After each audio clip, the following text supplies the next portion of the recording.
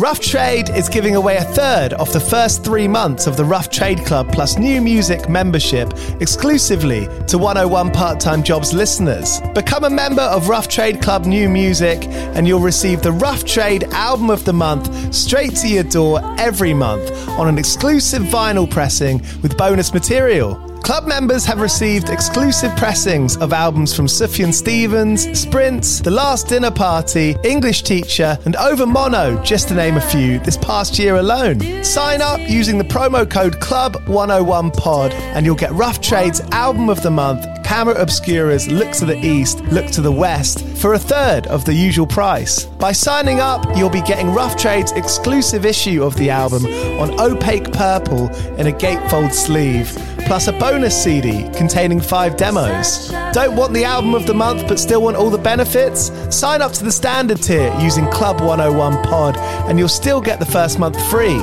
You'll also get free shipping on all orders, 10% off at the bar and on secondhand vinyl in store, and exclusive access to sold out Rough Trade events. So don't hang around. Head to roughtrade.com/club and sign up with the code CLUB101POD. That's CLUB101POD and claim money off Rough Trade's Album of the Month today. This offer is for UK residents only.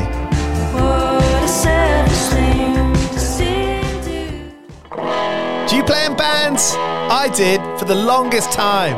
And I wish that I knew that DistroKid was a thing. I don't even think it existed back then. DistroKid makes music distribution fun and easy with unlimited uploads, and artists keep 100% of your royalties and earnings. 1 million plus artists rely on DistroKid to get their music on Spotify, Apple, YouTube, TikTok, Tidal, Instagram, and all the major streaming services. When you get DistroKid, you can see a DistroKid bank and withdraw your earnings. You get notified when you've earned royalties and you can withdraw via the app. And you can even check your streaming stats on Spotify and Apple. Get 30% off your first year on DistroKid by going to distrokid.com/VIP/101pod. 30% off for your first year. That's not bad. We know it's a tough world out there. Why don't you make it easier for yourself? And to get 30% off that free year as an artist, where you get 100% of your royalties and earnings, go to distrokid.com/VIP/101pod. All right, stay with me. I'll be right back after this. Hey, podcast listener. Do you love talking about movies, music, TV, comics, and games? Then you should be listening to The Great Pop Culture Debate, back and bigger than ever for Season 9. This season, the panelists discuss the best James Bond film, the best Elton John single, the best Nickelodeon original series, the best Batman villain, and so much more. Find the show wherever you listen to podcasts, or head to greatpopculturedebate.com. More than 100 topics are already available. Subscribe today. You're listening to 101 Part-Time Jobs. I'm Giles Bidder and I interview bands about their vocations, their occupations, what they get up to between making records, between going on tours. And today's episode is with Mateel Brown and Jonah Swilly. Their new album, Georgia Gothic, is out now on Heavenly Recordings. It sounds excellent. The imagery is brilliant. Mateel's voice is heavenly. Did I just say that? I'm sorry. They're on tour in the UK in May, starting on the 5th of May in Birmingham at the Hare and Hounds, London at Lafayette, Bristol Fleece, Leeds Broodnell Social Club, Glasgow Oran Moor, I haven't been there, Manchester Gorilla, and then they're at the Great Escape in Brighton. Find all those dates on their website, mateel.com. And here they are, Mateel and Jonah of the band Mateel on 101 Part-Time Jobs. Cheers for listening.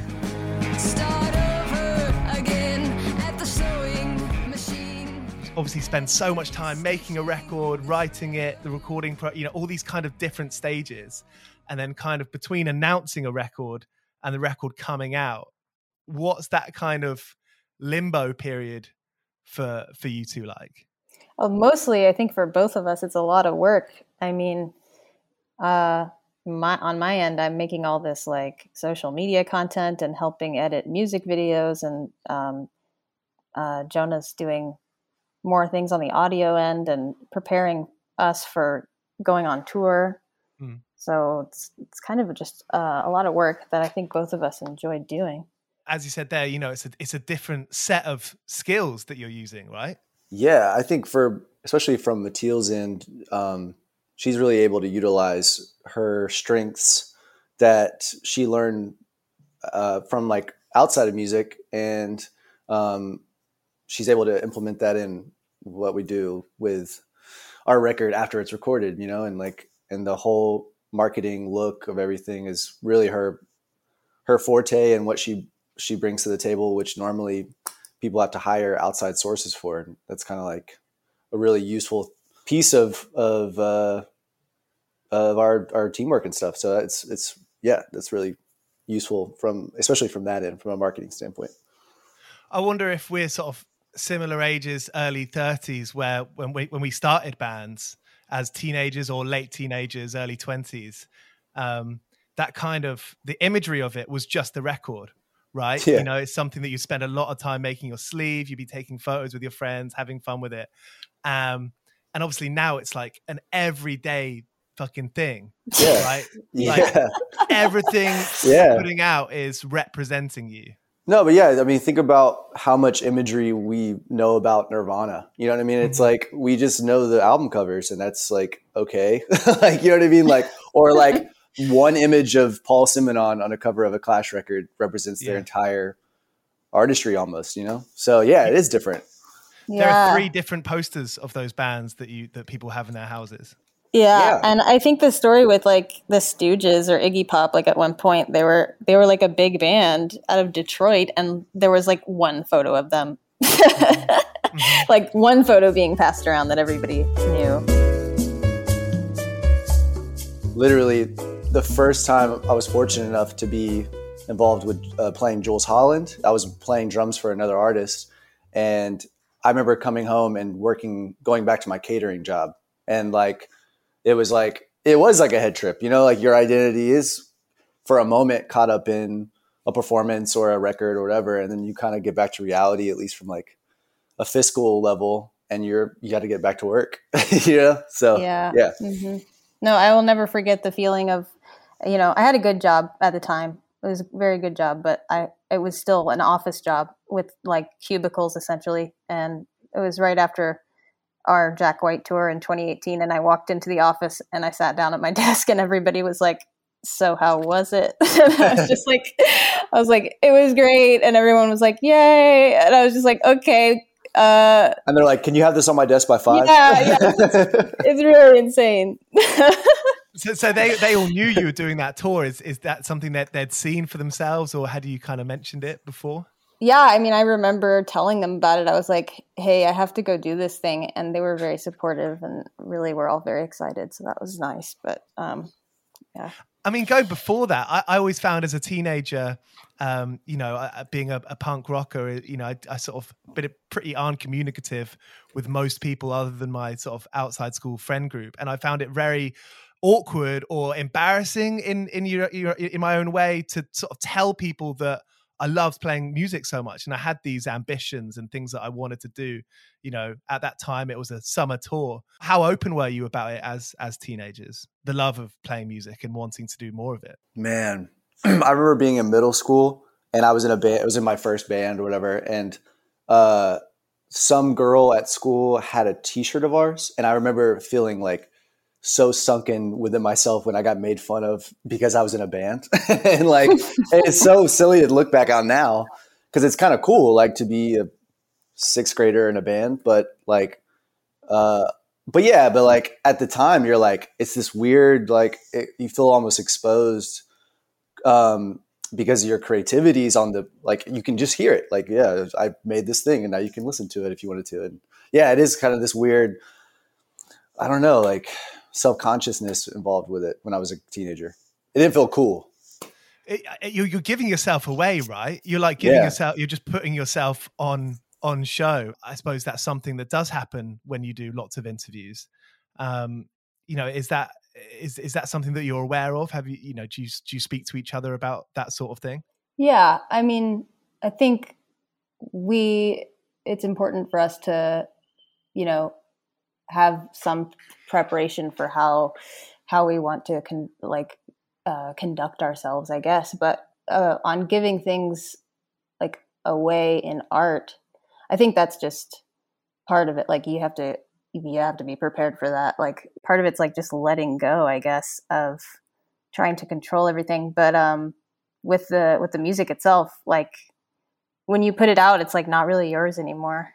Mathilde, as like an individual, before like it was known as Mathilde the Music Act, like was trying to record in Atlanta, and I was in a band with somebody else that she contacted him, and we were running sessions every week, and like those writing sessions. Yeah, we would write, and then we kind of had like a little wrecking crew of musicians that we were working with, and so we were excited to work with new artists, and she hit him up, and we played a gig that night, and then recorded our first song together after the show, and that's when I met Mathilde, and then like so basically we became friends after, or became like more than just studio rats after actually getting to spend more time together and stuff like that.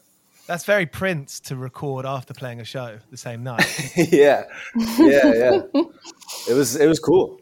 I don't think any of us were like making a killing at any job or anything like that. So we were just making music every day. Yeah. I mean, it was also for me like an external way of expression that wasn't tied to my job. I mean, I had a creative job at the time, which was fulfilling in some way, but then to have this other thing that wasn't like, it didn't have limits. Like it could just be whatever.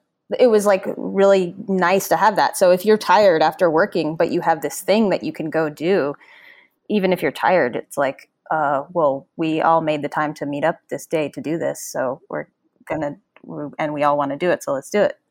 Well, especially when you're working a job you don't like, because then you get out of it and you're like, well, this is what I'm striving for, to do this and get paid to do it. And I think that's what it was, at least from my end, was like, all I know is to make music. So if I'm doing anything else, it's just like I don't know, a placeholder in my life until I can get to a point where I'm making a living from it. That was the goal. I always liked spreading myself out into different things that I liked doing.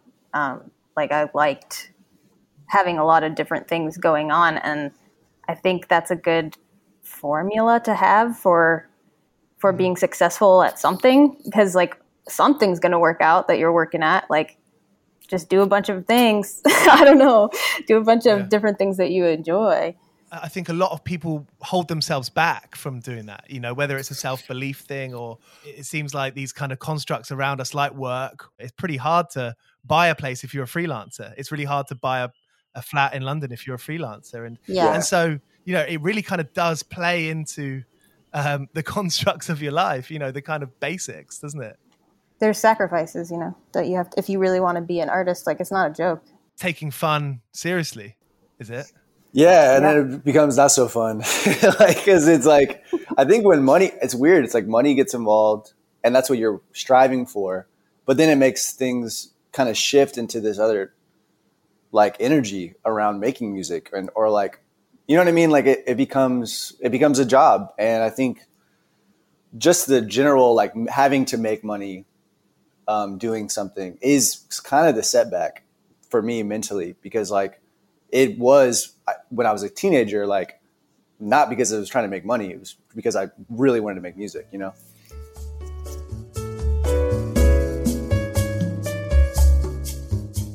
The way that the industry is now, it's pretty difficult to make any type of money at all off of streaming or anything like that. And like, I'll tell you right now, I'm going to do a freelance job tomorrow at 10 a.m. Like, cause I want to do that. And I don't want to like spend my savings. Like I'm still somewhat doing that when I have the time. Like I will be completely transparent about that. I mean, songwriting naturally is, it comes in bursts. I don't want to make any, how do you write? I mean, can you write consistently and constantly? For me, multitude of projects, like working on something else may inspire you or free up your brain a little bit to be like if I have a side project that's a hip hop thing. And when I go work on that, it completely frees up the way I look at formulating a song. You know what I mean? And then when I come back to work on Matil music, it's like kind of a breath of fresh air because it just becomes more fun, I think, creatively to kind of like step out and work on things that aren't necessarily all in the same vein. Yeah, exactly. Yeah. Fresh ears is a real thing, right? For sure. Coming back and listening to something differently. Is it Illustrator work, Matil? Oh, tomorrow I'm taking a bunch of film photos of some fish. Amazing. Yeah. How did that job come about? Our friend Skip has a restaurant, and he's got a thing coming out where he's going to have like butchered fish, and he needs some imagery for his business. So yeah, I got a call to be like basically a PA the other day because like I've done this job over COVID where I drive the band van and you go work for like a production company and drive people around. And like I got a call last week or something about it, and I just didn't call back because I'm thinking like for the next month my head is going to be in getting prepped for this tour, and so that was a decision based around just preparation and not so much like not wanting to take the job, just more so like I just know that it would be more beneficial to me to spend time getting music ready. Is that something that you've learned is a kind of a good thing to do in the sort of the last 5 years since the first record came out? Yeah, I mean, just because you can work in an overwhelming environment doesn't mean you should. And I feel like I know certain things about myself and like that I know how to prevent myself from feeling overwhelmed, and that's by not taking on too much in a already like busy time. In London, when you start as a group and everything's really expensive, similar for New York, I think, and a lot of cities. I mean, being in Atlanta, could you afford to kind of prioritize the music? If it wasn't for my brother, who's also a musician, letting me come rent a room from him, I wouldn't have been able to move to the city. It was like, like that was everything. And I traded him a TV my first month's rent, and like the second month, it was like I was just like figuring out how to make it work until I was getting money. And yeah, I mean, now it's a different story a little bit because we're older and have nicer places, I guess. But yeah, I mean, Matil and I lived in like just rooms. Yeah, no, my first place I lived in Atlanta was on a street called Hurt Street, and I walked to work, and my room was $250 a month, and I was living with a heroin addict. So that was like the beginning, and then it got better slowly, and I still lived with roommates for a while, and now both of us live with our significant others, and life is good. Filming and editing a music video for any song completely kind of ruins it for you. It's like you'll never be able to hear the song again normally unless it's like you got to give it like 10 years. Yeah, I will say like the song we put out, Keep the Change, a couple years ago on the second record, like when we put that out, I wasn't really sure because I had been editing the video and I had heard it like a billion times. And then like we played it at a show in New York like last year, and there were people singing back the lyrics and in the crowd. And I was just like, oh, whoa, like I forgot about this, I forgot about this song, I guess, in a way. And it was like refreshing. Am I anywhere along the right lines that the lyrics are about having aspirations as an artist? Yeah, kind of. Yeah. Uh-huh. Is that kind of, was there a kind of particular thing in your mind when you were writing that? Any kind of particular imagery? I think it didn't really have any meaning, any concrete meaning when it was sort of like coming from a subconscious place, which happens a lot, where you write something one day and then 2 weeks later it starts to make sense. Like you're like, oh, whoa, okay. Some part of my brain was thinking about this, but I wasn't really fully conscious that that's what I was thinking about. I was just watching the Glastonbury video. I mean, playing at Glastonbury is obviously such an accolade in writing, but I mean that experience. Can you remember those few days? Oh yeah, it was awesome. I mean, the day we played, it didn't feel like as big as it was in retrospect because we're just sitting behind the stage and like you're just watching like the tech people set everything up and whatever, and you finally get up there and the crowd looks big, But when you see the way that BBC presents it, it's like, this looks like the biggest shit ever. Like in like stuff that I've seen on YouTube. So like after we played the gig, there was like this like feeling of like success and like this victory lap of us leaving Glastonbury, and the sun was going down. And then we went back to the hotel and then watched it on, it might've been on TV already, but like, it was just like this overwhelming sense of like, whoa, we just did that. And I didn't know we were just doing it like that. Like, you know what I mean? Like it didn't seem as big as it was, you know, but it was like probably one of my favorite days as a musician, I think. Yeah, it was amazing. I mean, that seems to be such a thing with artists, is that, you know, you put so much work into doing this thing, but that when something does happen, it's almost like you didn't know it was happening at the time. Yeah. I mean, is that a familiar story? Oh, it's everything, you know? And I think that's, I mean, sorry, I should have let Matilda answer this, but like, as far as like just general human experiences, like being present is like it's what you should strive for, because like you'll have these amazing things right in front of your face, and like you may not be able to even like really take it in the moment, you know? And I'm it's hard. Try to do a better job at it, but like especially in music, because you spend your whole life trying to do it, and then when something amazing happens, like you want to be aware of the importance of it when it's happening, you know? Yeah. And I imagine there's always such a next thing that's coming around the corner tomorrow or the day after. For sure. Yeah, and then like the way that things are on social media, especially, it's kind of like everybody's constantly putting out new things to try to impress each other or to try to like compete, it seems, and like that can really take away from just enjoying your big wins that you have.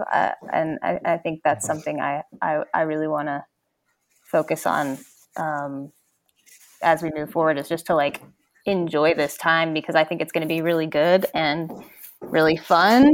And also a lot of times, like, you don't quite realize how much the work that you've done in the past is like paying off, I guess. Like the last few years, there's things that we did like 3 years ago that pay off like much later, and you just don't always expect that. There are people discovering the first record today or tomorrow. I do this all the time, because most of the music that I listen to is trying to find old music that has been like, you know, dug up and like archived in a way, like later on. But those artists become like alive when you find it. And that's so like that first record probably means something to somebody that's completely different than somebody who saw us play it in Atlanta 7 years ago, you know?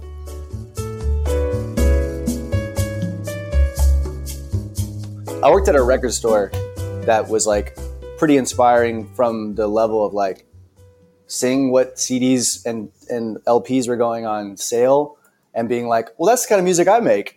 You know what I mean? And like, I don't know. I was just like, oh, this really cool 60s shit, underground shit is like 50% off. Like, why is that? And it may have been the store I was working at, but like, I had to like overcome that feeling of like, oh my God, like I'm in the wrong sector of music. But yeah, like, I mean, basically catering, it's like all the stories are like, remember that time we smoked weed and drank on the job? And like, oh yeah.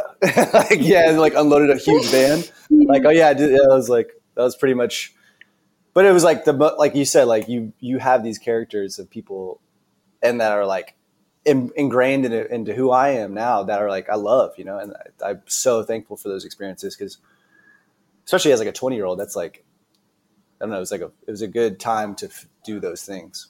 When you make mistakes, whether it's getting busted doing a J out the back by your job, or those kind of little things that you learn from. Yeah. They're funny, right? Absolutely. Especially in retrospect. Not so much at the time where you think, oh, this is the only thing I've got. Right. Exactly. Well, I worked in a couple of bars, and I sold vintage clothes. This is like before I was working as a graphic designer, like full time. And also kind of during that time in the beginning. And I worked at a sandwich shop called Jimmy John's for like a year, making sandwiches. That's a good skill. That is have you taken that with you? I don't know. I was just trying to get to earn some money at the time to like try to live. I don't know. There were funny people that I worked with, and and funny people I worked with at like this hostess job at a bar that I had, and I guess I enjoyed it, but I definitely wanted to not do that forever. Sandwiches represents a whole lot of love for me. I mean, having the work, like a blue collar work ethic to just do shit that you don't want to do is something I will always respect. And I just find, I mean, nobody wants to do that forever, but I think that it really, it can be a good thing for your character. I don't know. I think there's a lot of people who are quite privileged who almost wish they had that experience. So excited about the record. Sounds amazing. John Congleton mixed it. Very exciting. Do you remember getting the mixes back from him and it sounding the way it sounds? Yeah. It was the night I proposed to my wife. Yes. And it was like this weird, like, engulfed. And it was like when we thought COVID was like ending. So it was like this heightened level of endorphin release where I was like, yes, that's how it's supposed to sound. And like, even like, I think Jeff Goldblum was like the second song we had received. And I was like, fuck yeah. Just like, so like a couple of songs we had to tweak or whatever, but that comes with the territory. But you just like really got it and elevated it and made it just, I don't know. It was just cool. It was like the first time we had ever had an outside mixer. And it was just cool. I was just about to ask if you'd ever got a mix back that you kind of had to kind of not try and put on a happy face about it, but just be like, you know, no, that doesn't sound exactly the way we want it to. Yeah. Which I wonder if a lot of groups and artists have, you know, when they find an external mixer. Right. And I think you have to balance, like, this isn't me mixing this. This is why I'm not mixing it. So I need to highlight their strengths while still feeling connected to it. And I think like, not feeling so like my way or the highway about it is pretty important, at least from, I don't know, like that's how I had to be, where just kind of like letting someone do their thing. And then you kind of just pinpoint a couple pieces that are like, oh, that drum mix is a little bit hot, or like, this is just a little bit tingy, or like, you know, like nitpicky stuff that are really quick to fix. Yeah. At what point are you like, okay, no, I've just kind of got to not Man, worry it's like, about that. It's like recording. It's like, I feel like after like Jay-Z, I think, said that like there's really no better take after the third one, or like it's me paraphrasing, but like I really feel like that's how it is with mixing too. Like by the time you're on like the fifth mix, the fifth version or sixth version, it's not going to get better. You know what I mean? It's like you got to really trust the person that's mixing it, and know that like, all right, well, this is maybe either this is it or we're going to completely shift gears. All right. Well, thank you so much. I really appreciate it. And yeah, so looking forward to the album. And I'm a big fan of Heavenly. Yeah. Thank you for bringing us on here to ask us these questions. I mean, we usually don't get, you know, the most interesting questions. So this has been really nice. So there was Mathilde on 101 Part-Time Jobs. See you later this week with an episode with Richard Coburn, drummer of Belle and Sebastian. I did realize that I said there was going to be an episode with Buzzard last week. That'll be coming next week, I'm pretty sure. Here's Cock Sparrow. I've been working all day for me mate on the side, running around like a blue-ass fly. I've been working all day for me mate. Every bleeding minute I've been on the go, up and down the ladder like a fiddler's elbow. I've been working all day for me mate. This is a Mighty Moon Media podcast.